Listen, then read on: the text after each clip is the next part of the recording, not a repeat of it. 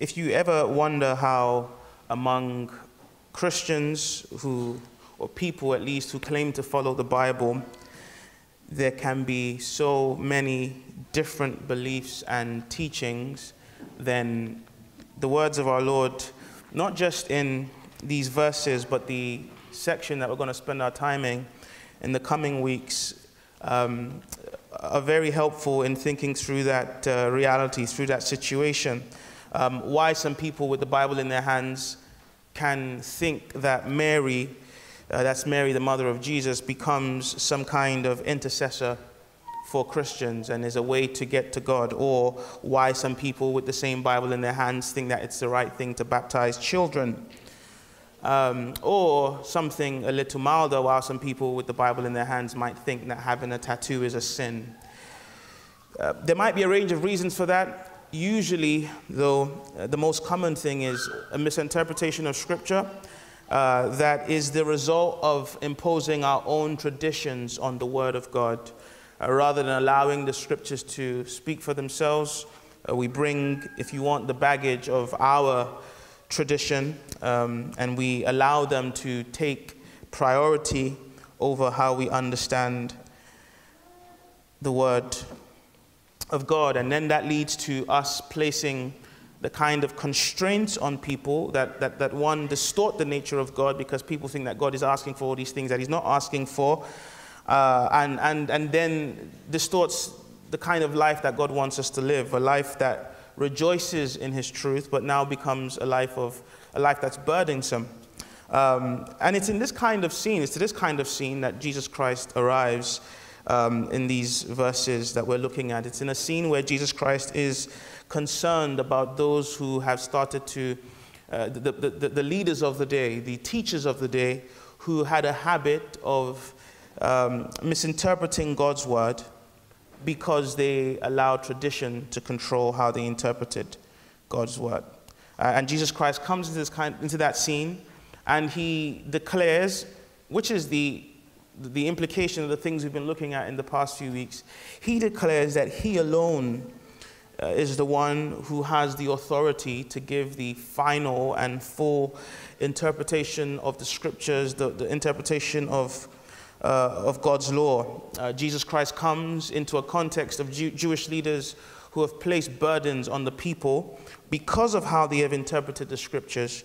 And he comes as the rest giver, because he's the one who fulfills the Scriptures.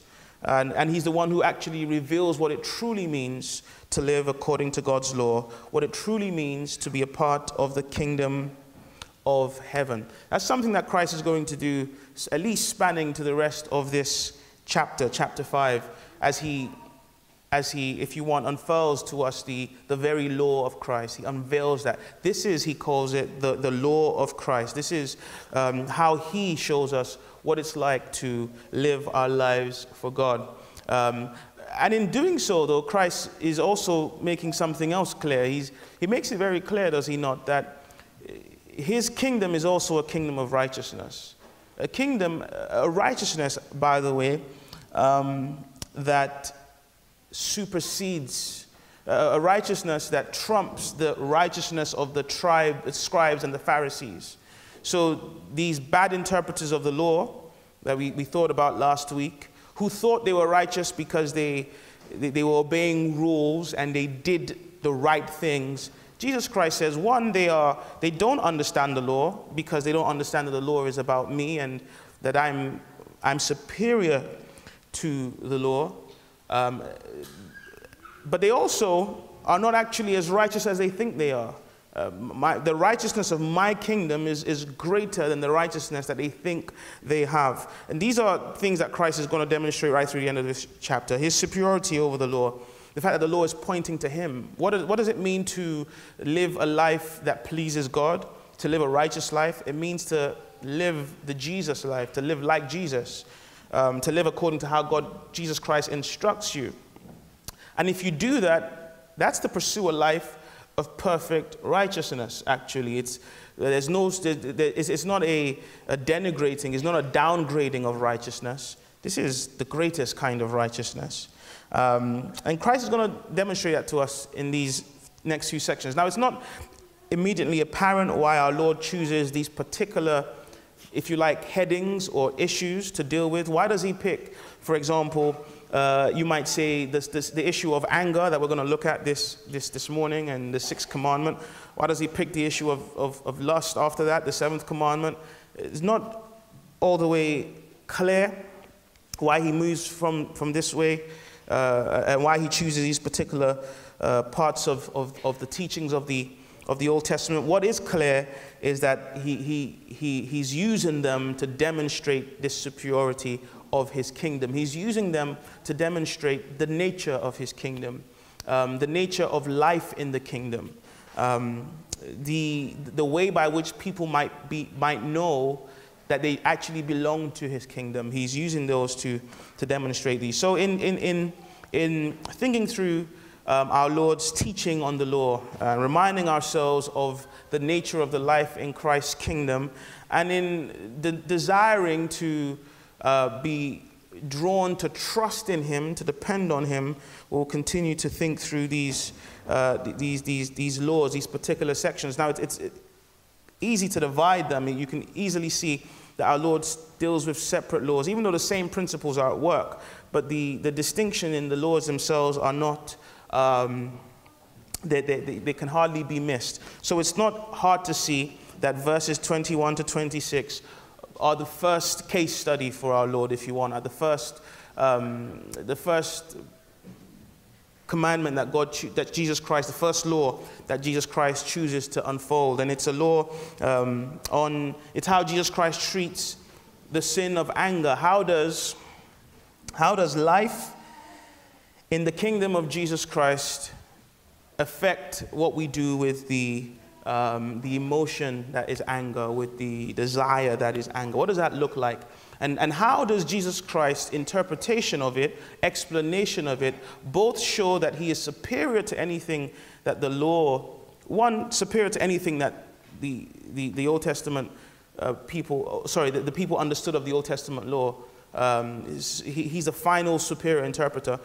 In a sense, in a way that's relevant to us, that actually he's superior to any other form of teaching, religious teaching, life teaching about how to deal with anger, right? So the words of Jesus Christ are spoken in a particular context. As I've said, Christ is speaking he's speaking in a Jewish context. He's speaking in a context where there are scribes and Pharisees and so on. He's speaking in a context to people who are familiar with the Old Testament. But even in our world today, where maybe people are irreligious, or people don't have a holy book, or they don't have a Bible, even to our world today, the superiority that Christ demonstrates is one that says the world doesn't understand anger either, right? I'm the one who truly understands what it means to, I'm the one who truly understands what the sin of anger is, and the trouble with it, how to overcome it,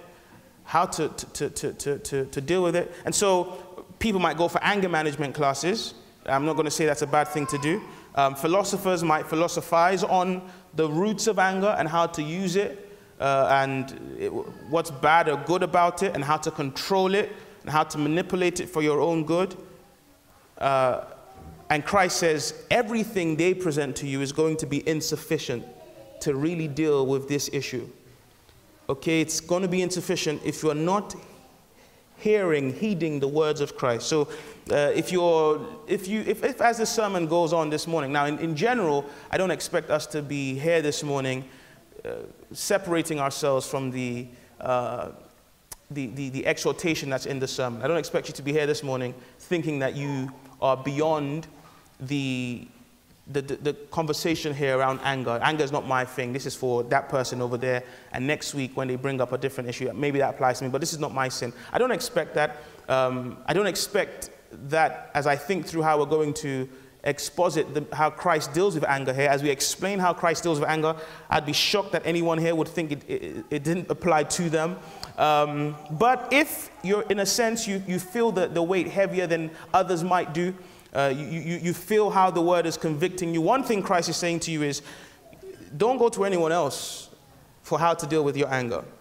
He has the word. Who else can you go to? He has the words of eternal life. They have words that might keep you going for the next day. They have words that might keep you perhaps looking good in the eyes of the world. He has the words to prepare you for eternal life. He has the words to prepare you for the entrance into and the experience of the very kingdom of heaven, the very kingdom of God. So that's one thing Christ will show to us, is his superiority over anyone that tries to tell you about what anger is, including the false teachers in his day, or the Jewish leaders in his day who misunderstood the law.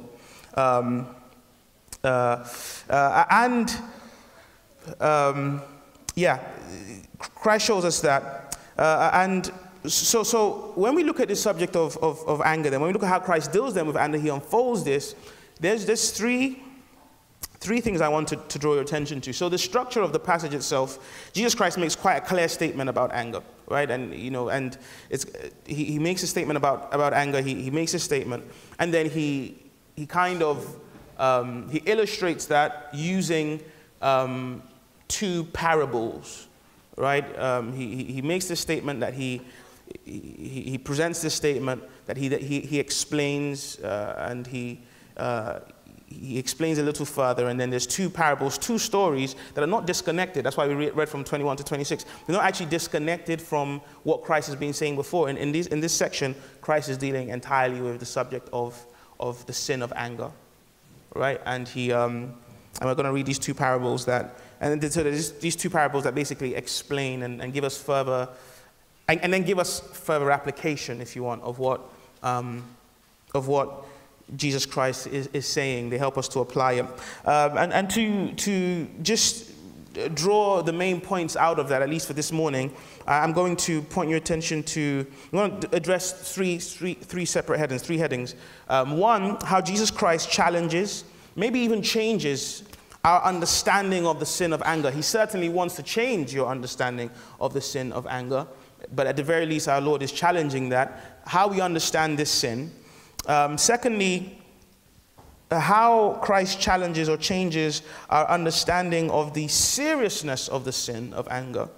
And none of these, obviously those two things are not entirely far from being disconnected, but I'm drawing your attention to a particular emphasis anyway. How Jesus Christ addresses the seriousness and how he challenges how we understand the seriousness of this sin of anger. And thirdly, how he challenges us to seek solution to that sin. How he challenges us to make sure that we are not staying comfortable in that sin. He challenges us to seek the solution for this sin.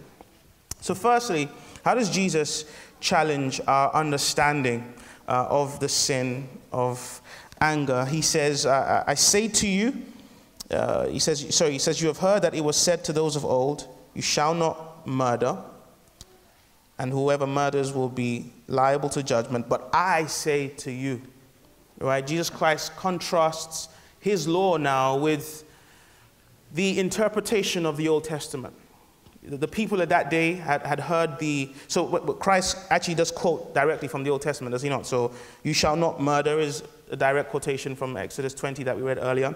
And even when Christ says, whoever murders will be liable to judgment, it's reflective of how in the Old Testament the death penalty was mandated. In a unique way, actually, murder was dealt with. There was mandated for judgment. So even before you get to the Ten Commandments, which is in Exodus, Exodus chapter 20, all the way back in Genesis and like chapter 9, God is already speaking to, I think it's chapter 9, speaking to Noah about how to deal with murder. And, there's a unique way to deal with murder, right? The death penalty.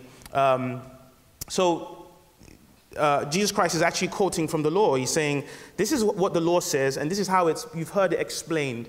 This is where you've heard it. This is how it's been understood. This is what's been emphasized from it. But I say to you, so Christ is about to challenge how God's law has been understood. He's about to apply it in a unique way, in a way that magnifies the righteousness of his kingdom, and a way that helps us to understand what this sin is. And what he says to us is that everyone who is angry with his brother will be liable to judgment. So you've heard it said that murder deserves judgment. Like murder deserves you to be taken to court, deserves you to face the death penalty. Jesus Christ says, actually, I'm telling you that anger deserves that. If you're angry with your brother, and then the other things, the insults that he goes on to address, I'll address it in the next heading. Those other things are manifestations of this sin of anger. But Christ basically says, your anger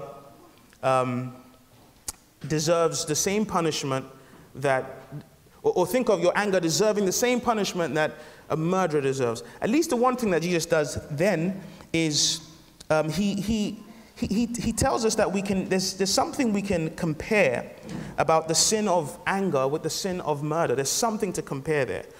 Already, it's telling you that Jesus Christ asks us to take a serious view of this, but that's the second point I'm going to deal with. But initially, Jesus Christ challenges us by saying, is there a relationship between what I think is my natural disposition to be angry, or when I get angry, is there some kind of relationship to form between that and what a murderer does? And I think essentially what Jesus is doing there is he's telling us that in his kingdom, sin is never merely a matter of the outward act. Or you don't judge sin merely by its extremity. So murder is a very different type of sin. You take someone's life physically. That's what we think of when we think of murder. And so in those times, you couldn't actually take someone to court for maybe feeling like they wanted to kill you. I really feel like you should, I wish you were dead. You couldn't take someone to court for that. Only if they actually murdered someone could you then take them to court. But Jesus Christ says, in my kingdom, it's not just those actions that reveal the kind of sin, or reveal a sinful heart that should face judgment. It's not just when you go all the way to do murder. It's even the promptings, is the desires, it's the feelings that lie behind the action of murder. And so Jesus Christ says, this is a heart issue. We must never judge our anger merely by what comes out from it, merely by the actions it leads to, so that we approve of ourselves when, say, for example, our anger didn't lead to murder, right? Our anger didn't lead to murder, so I approve of myself. Christ says, you don't do that. No, it's a heart issue. It's more than what's going on externally. It's everything that attaches itself to anger. It's my hatred. It's the rudeness. It's the bitterness. It's the complaining. It's the impatience. It's the irritability. It's the broken relationships that are reflective of an angry heart. Those things are serious. They're evidence of a serious defect in my heart. Right? So my anger starts from inside. What am I feeling inside?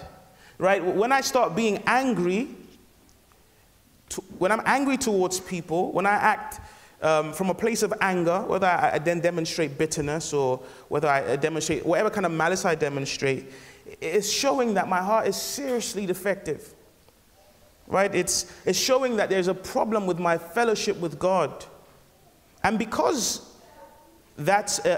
because my anger is a breach of a relationship with God, it really reminds me it reminds me of how serious my sin is, but it reminds me of the unique nature of anger in the kingdom of God, because it's first about how the state of my heart is pleasing God.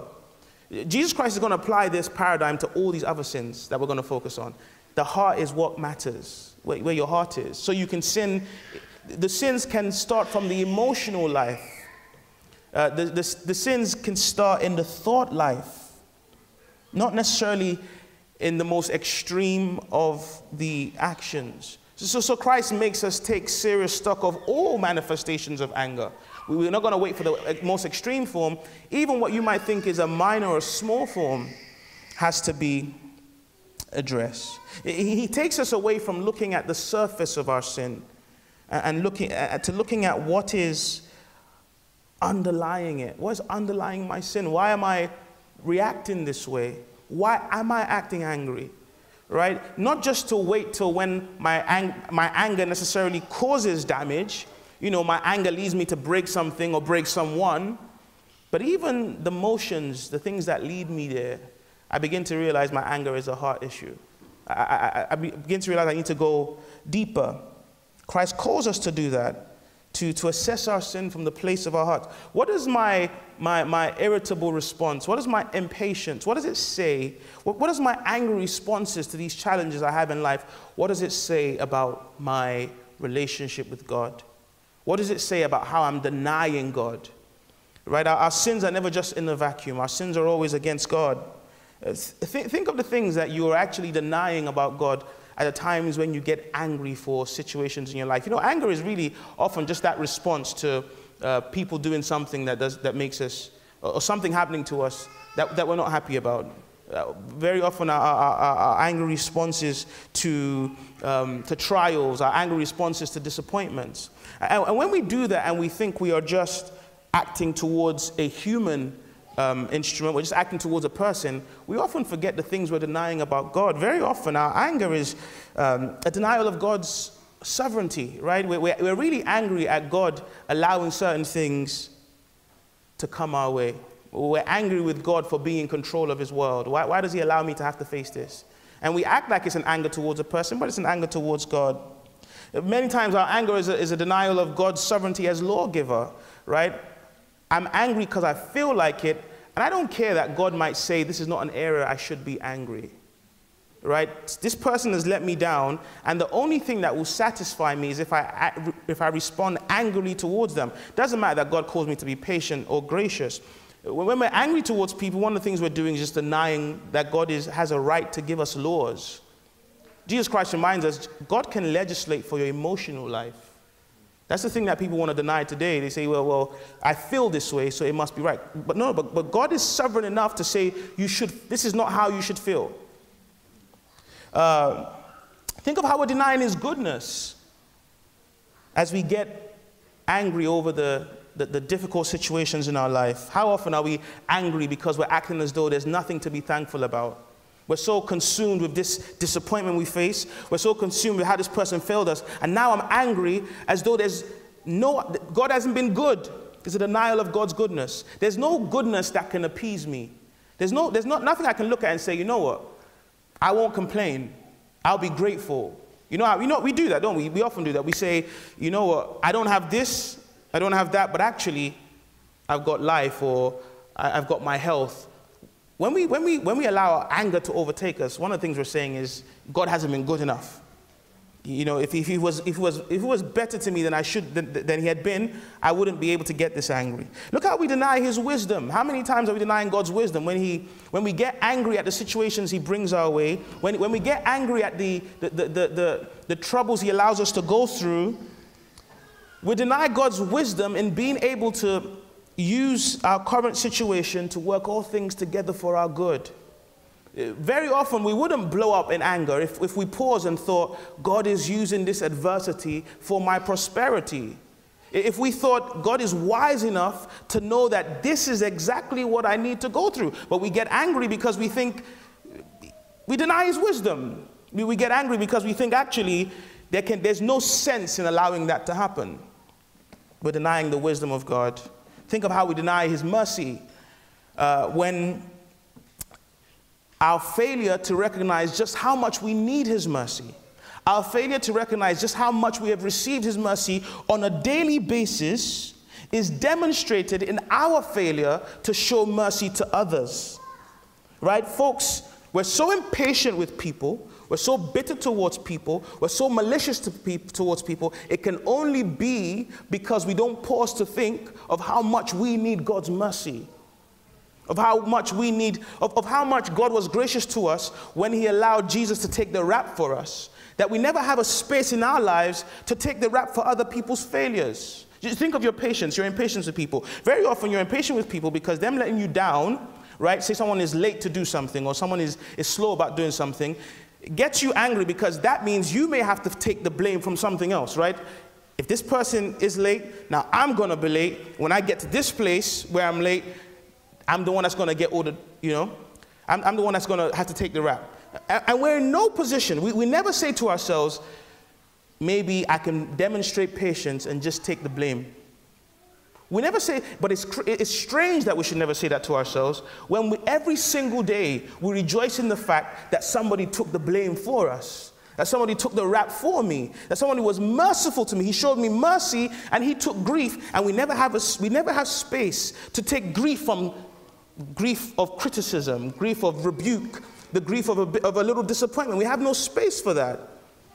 Look at what we're denying when we allow anger to be our default, when we allow anger to control us, when we live lives of anger, right? And Jesus Christ is saying there's no room for that, no room to tolerate anger in the Christian life, no room to live as though our emotions don't have to be subject to the ways of God. Look at how Christ shows this here. He says, you receive the death penalty for murder, but verse 22, I say to you that if you're ever angry with your brother, he doesn't even discuss the reasoning. If you're ever angry with your brother, you deserve judgment as well. That's something else. There's no room for anger in the Christian life. The Christian should never be a person who acts out of anger in a sinful way towards another person. Never. Whether that manifests itself in my impatience, in my bitterness, in my jealousy, in my slandering, Christ says this is not something that should be accepted in the life of the Christian. There's no room for that in the kingdom. No room for justifying our angry responses, spending time trying to explain away why I felt that way, why I kept on being so bitter, why I acted so maliciously, why I spoke so slanderously. No room for justifying those responses. No room for choosing to leave our innate angry responses unchanged. Someone goes around now embracing, affirming the suggestion that what I am is an angry person. I'm a person of rage. I just have a bad temper. They know me, I'm temper K. They just embrace it. There's no room for that in the Christian life. No room for boasting in the fact that my natural instinctive responses to adversity, to disappointment, is to act from a place of hatred. There's no room for saying that. No room for saying that. Because the person that says that is refusing to put on the only thing Christians are allowed to put on, which is Christ. Are you going to put on Christ, or are you going to put on your angry responses? And I'm saying this knowing that your angry responses sometimes almost seem beyond control. I'm saying this knowing that you learned your angry responses. Sometimes you see it in your parents, you know this is genetics. I'm saying that knowing that your angry responses were fostered in the place of maybe traumatic environments that taught you that was the only way to respond to adversity. But not in the kingdom of God. There's no space for it. We don't embrace it. We don't approve of it. We don't rejoice in it. In my feistiness, in my bitterness, in my impatience, I don't rejoice, none of that. Now quickly, Christ is not here. I'm not saying that Jesus Christ here is denying the reality that there is a good anger. And I almost don't want to make this point because it's not a point that Jesus Christ addresses. Of course there's a good anger. There's a book by a Christian author, he's a counselor called David Powlison, and the book is called Good and Angry. Right? You can be good. There's a good anger. And Powlison says, when anger is done right, it is a great good. It says, that's wrong, and acts to protect the innocent and helpless. It says, that's wrong, and energizes us to address real problems. God, who is good and does good, expresses good anger for a good cause. Jesus gets good and angry in the service of mercy and peace. So yes, there is something as there's a good anger. And neither is Jesus Christ saying that every manifestation of anger is just the same. Right? So this is not Jesus saying that someone commits a murder in the church and you say, well, they killed someone. Okay, not in the church, right? It's strange. Not in the church, but say we know someone that commits a murder. Yeah. And you say, well, this is not, he committed a murder, but what's murder? It's just anger, it's a sin of anger. And yesterday, when that brother was angry, we didn't report him to the police. And so we're not going to, no, that's not what Christ is saying. No, please, he's not saying that at all. He's not equating that. He's not saying that there's no place for seeing that anger has different manifestations, right? That there can be worse forms of anger than others. What he is saying, though, and we must not downplay it, is that all anger is sin, all sinful anger in that sense, is sin against God and is worthy of judgment before God. God doesn't approve any of it. So at best you'll be saying the murderer will get more judgment, but the person who lives their lives in bitterness will get judgment as well, and potentially they'll get hellfire. Don't forget, there'll be many murderers in glory. There'll be murderers in heaven. In fact, one of them would have written, essentially, a large part of this book. There'll be murderers in glory. There'll be people who never dealt with their bitterness. There'll be people who never dealt with their propensity to slander people. They never dealt with it. They never dealt with their impatience, and they'll be in hell. That leads me on to the second point. Because Jesus Christ here is showing us the worrying relationship between our hearts when we respond in anger and the motions that lead people to commit murder. There's a worrying relationship there. And this is not lost in the New Testament. The Apostle John says in the third chapter of his first epistle that if you hate your brother, you're a murderer. The seriousness of our sin. Christ challenges our understanding of sin. Secondly, he also challenges the seriousness of the sin. So if you think that everyone who commits a murder should be liable to judgment, which is fine, realize that in my kingdom, I'm saying every sin is so serious that also the person who is angry with his brother or who demonstrates that anger in abusive language, insulting their brother. So verse 22, who calls his brother fool. Everyone who calls his brother, who insults his brother, calls his brother, in the Greek, it's something like an idiot. That person will be liable to judgment as well. And you see how Jesus Christ escalates. He says, okay, when people commit murder, you expect them to go to court. But in my kingdom, anger is a sin.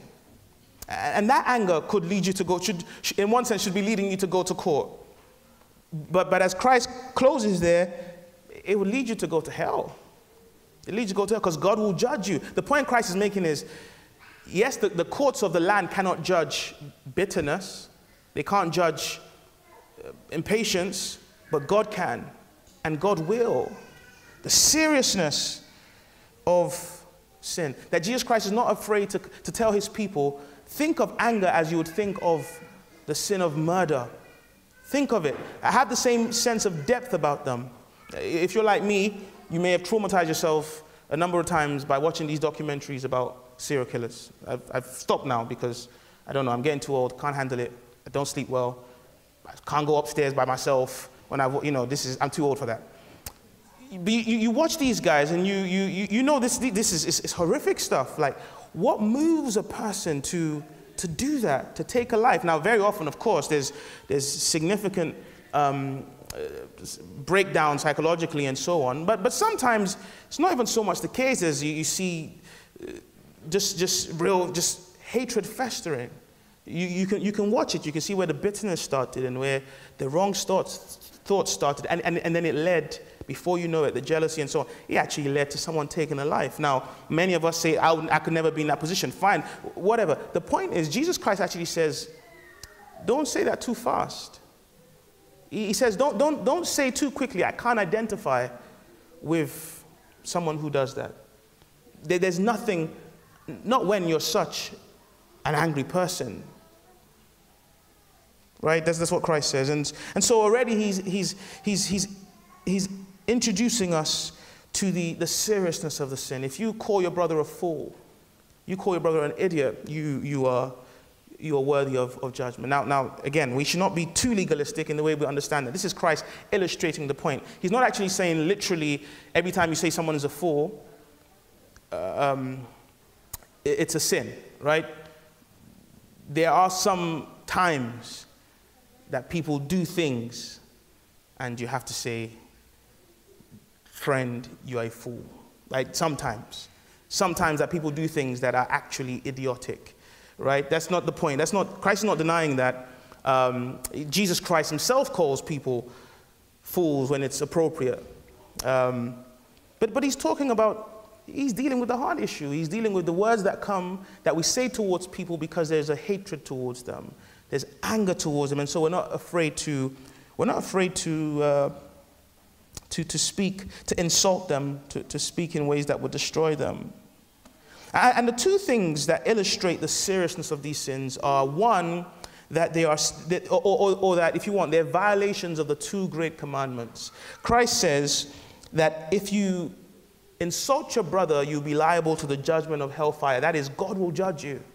So to live a life of anger, to live in anger, to keep anger as our bosom sin is to sin against God. It's to violate the commandment that says we should love the Lord our God with all our heart, with all our soul, right? With all our mind. But also, especially when you see the parables that we'll look at in closing, but also even just how Christ frames the commandment, whoever insults his brother, Jesus Christ is thinking about anger, particularly in how it manifests itself in disrupting relationships between people. How anger is at the root of broken relationships. This sin is serious because where someone is living in anger, they're going to find that they have relationships that are broken. They're going to violate the second commandment, which says, love your neighbor as yourself. Follow peace with all men. Without this, it's impossible to please God. And holiness, without which it's impossible to please God. So furthermore, the seriousness of this sin is illustrated by how Jesus Christ warns us. This sin leads to broken relationships. And if you're basking in a sin that leads to men and women being estranged from each other, how can you claim to know the God who is all about reconciliation? And so, in our Lord's mind, at the root of this, the animosity that leads to many an irreconcilable relationship is this kind of spiteful, villainous anger that is at the heart of even the murderer. Jesus Christ says, you may not murder physically, but are you murdering your relationships? Are you a murderer because you constantly are saying things that separate the peace that should exist between two people? Right? Anger breaks bonds. Anger leads us to taking revenge on others. Anger makes us harm people physically, emotionally, verbally. Look at the way Jesus Christ says anger has murdered some of our relationships. And if we do that, we'll see just how serious the sin is. And so the Apostle Paul can say later on in the book of Galatians, he's talking about those sins. He says that there's the works of the flesh, the sins of the flesh. He says they're evident. We know them. And at one point he says there's hostility, quarreling, jealousy, outbursts of anger. And he closes by saying, I warn you, as I warned you before, that those who do such things will not inherit the kingdom of God. The seriousness of anger is that in this persistent, uncontrolled, unchallenged, unchanged form, that it continues to exist in your life, it will be a sign that you are actually outside of the kingdom of God. If you continue to walk in anger, if anger continues to define your attitude in whatever way that manifests itself, it will be proof that you have never known the God of grace. And so you will have no part in the kingdom of God. That's the seriousness of anger. Not only that it destroys interpersonal relationships, but actually destroys your relationship with God. It's peacemakers who are called children of God. It's to be settled in your anger, to be happy to live as an angry person and still claim to be a Christian, has to be a paradox, because nobody who has seen how Jesus Christ bore the anger of God should ever want to see should ever want to live in an angry state again. No one who has seen what Christ did to purchase peace on our behalf should ever want to live in animosity towards someone again. This is what Jesus Christ is telling us the cross does for us. It makes us people who are pursuing unity, peace with other people. If we're not doing so, the seriousness of the sin of anger is that it removes you from the kingdom. It disqualifies you from being part of the kingdom. Because ultimately it shows you've never been touched by that grace that deals with the sin of anger. And so let me close with the third heading and make some final applications. Christ challenges us to seek the solution to the sin of anger. So Jesus Christ gives these two parables that then illustrate the point he's making. Again, you realize that even though Jesus Christ is dealing with the sin of anger, he primarily has anger in the way that it affects interpersonal relationships, how it affects people to people. The primary manifestation in Christ's mind of where you see your sinful anger manifesting itself is in how you treat others. Two parables. One addressing anger between two church members, if you want.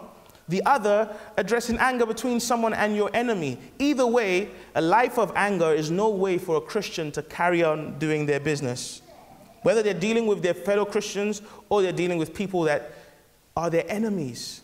So it's not an excuse that you don't know someone, you don't like them, that you can then live a life of anger towards them. Right? And in these two parables, Jesus Christ is showing the kind of attitude the Christian must have towards this sin of anger. In particular, in the first example where Christ talks about this person who you're about to make an offering before God. You've traveled, perhaps you've traveled miles in this context, you've traveled miles to the temple, because not like you could just do it outside your house. You've traveled miles to make this offering before God. You're about to make this offering before God, and then you realize, Jesus Christ says, that there is something, that there's a brother who is not happy with you. There's a person who you have a bad relationship with at the moment. And Jesus Christ says, you're better off forget carrying on with that offering. You're better on stopping that and going ahead to fix that relationship before you make your offering to God.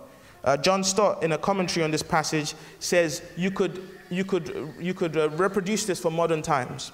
And you would say that if you are in church, in the middle of a service of worship, and you suddenly remember that your brother has a grievance against you, leave church at once and put it right.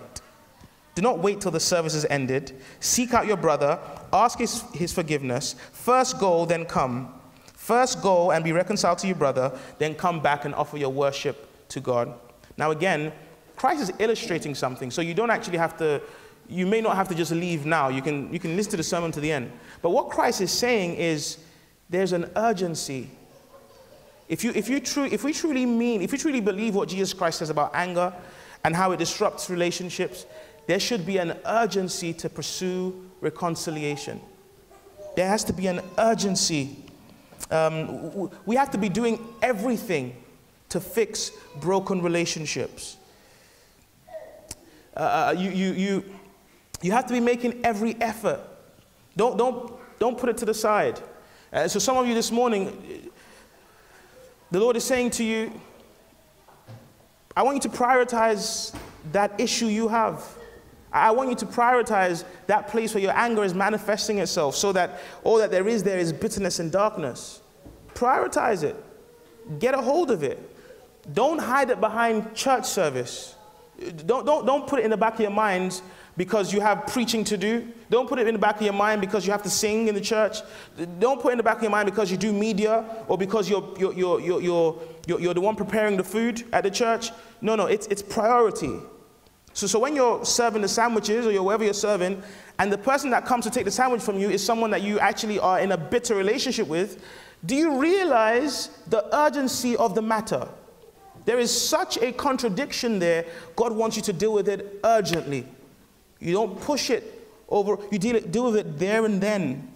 And your motivation for that is you cannot worship God with a heart that is angry with your neighbor. You can't love the Lord your God with all your heart if you are walking angrily towards the people around you. You can't do that. And so this anger manifesting itself in bitterness, in impatience, in slander towards other people is a sign that your relationship with God is broken. That's the big thing. And so there has to be urgent remedying of that. Jesus Christ says, my people don't sit on their anger. They go to God for grace. They do the awkward work.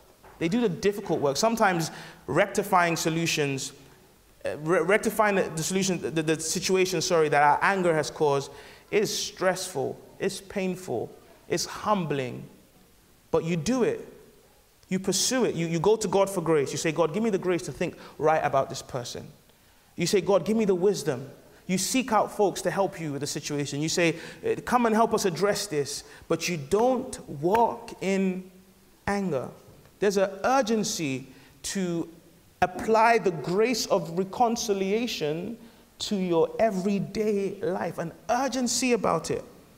Christ challenges us never to be at peace. You know, in the world, people are at peace with animosity. They have problems, they have issues with people, and they're just fine. They relax.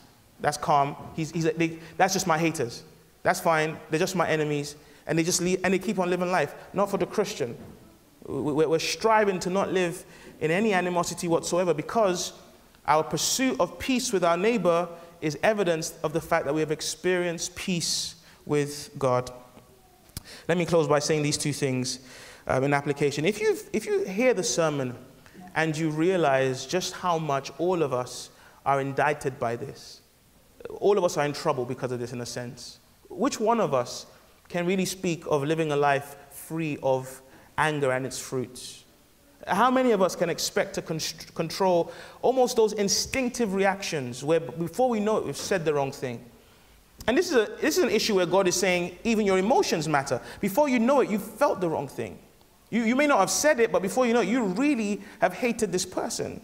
How many times do you pat ourselves on the back because this person made me angry, and in my mind I thought to myself, I'm gonna tell this person now, yeah? I'm gonna tell them about themselves. Like, I'm really gonna just lay it all out. And then you get a chance to breathe. Sometimes you're even just lucky. You're about to type, maybe your battery just went off. And then you breathe, and like before you charge it and you get back to it, like 2 hours later, you start to just see like, what am I thinking here? Like, me saying that is only going to make the situation worse. Like, me saying this is only going to make this person hate me more. I'm only saying this from a place of anger. And then you relax, and then you say something more gracious. Let's talk tomorrow. I understand where you're coming from. And then you pat yourself on the back. What a mature Christian I am. But just think of Jesus Christ saying that those sinful motions are like the motions that begin the sin of murder. And all of us have to feel like we're convicted by this. The only way to respond to Jesus Christ's magnifying of his law of righteousness is, wretched man that I am. To feel inability. How can I live like this, perfectly free from anger? We cannot. Jesus Christ tells us about his law. One reason is so that we can feel the need to rely on him. Say, Jesus, I just see you're perfect and I'm not. I need the Savior. I need him to cleanse me. So I don't want you to leave here just thinking I want to become a better person. I want you to leave here thinking, I want to put all my trust in Jesus. I want to depend on him. Because if those who live this way in anger deserve judgment, that's exactly what I deserve. The only thing that can save me now is the one who bears judgment for me, Jesus Christ. He never had uncontrollable anger. He was never impatient, foolishly impatient. He never did those things. But not just that, he did God's law perfectly so that he could bear the weight of our sin, cleanse us in his blood. But Jesus Christ is telling us about how seriously God takes sin. The only one who can deliver us is God himself. And he has done so by providing the one who reconciles God to himself. Be reconciled in Jesus Christ. The one thing to do in response to this is, that your sin might show you how deeply you need a Savior, how deeply I need Jesus to just make me right before God.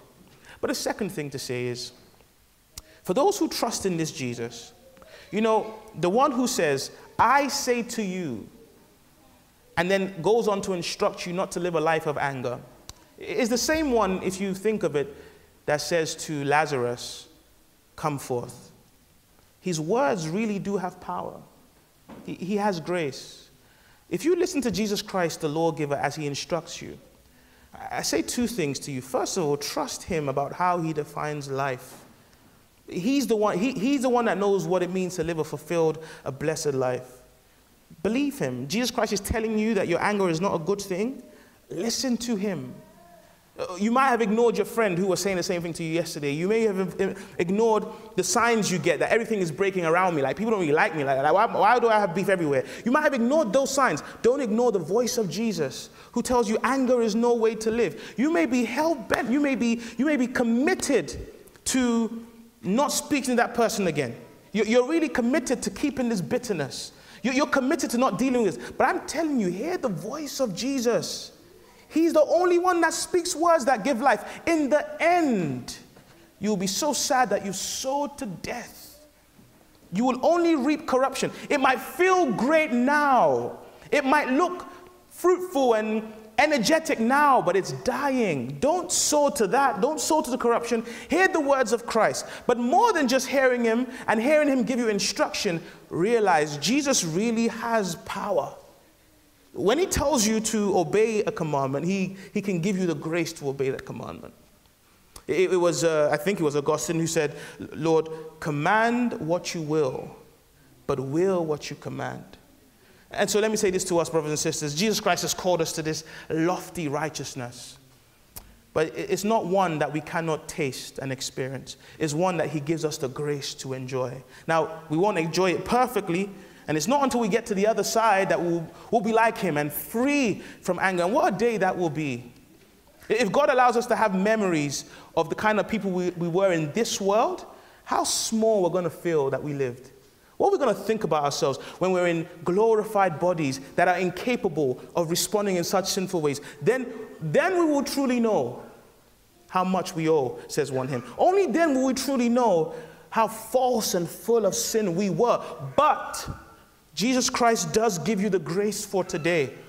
For those of us who trust in him, listen, Jesus gives you the grace to deal with those things, those deep-rooted issues that cause you to respond that way, that cause you to be bitter, that cause you to be cold, that failing, that betrayal, that causes you to be angry.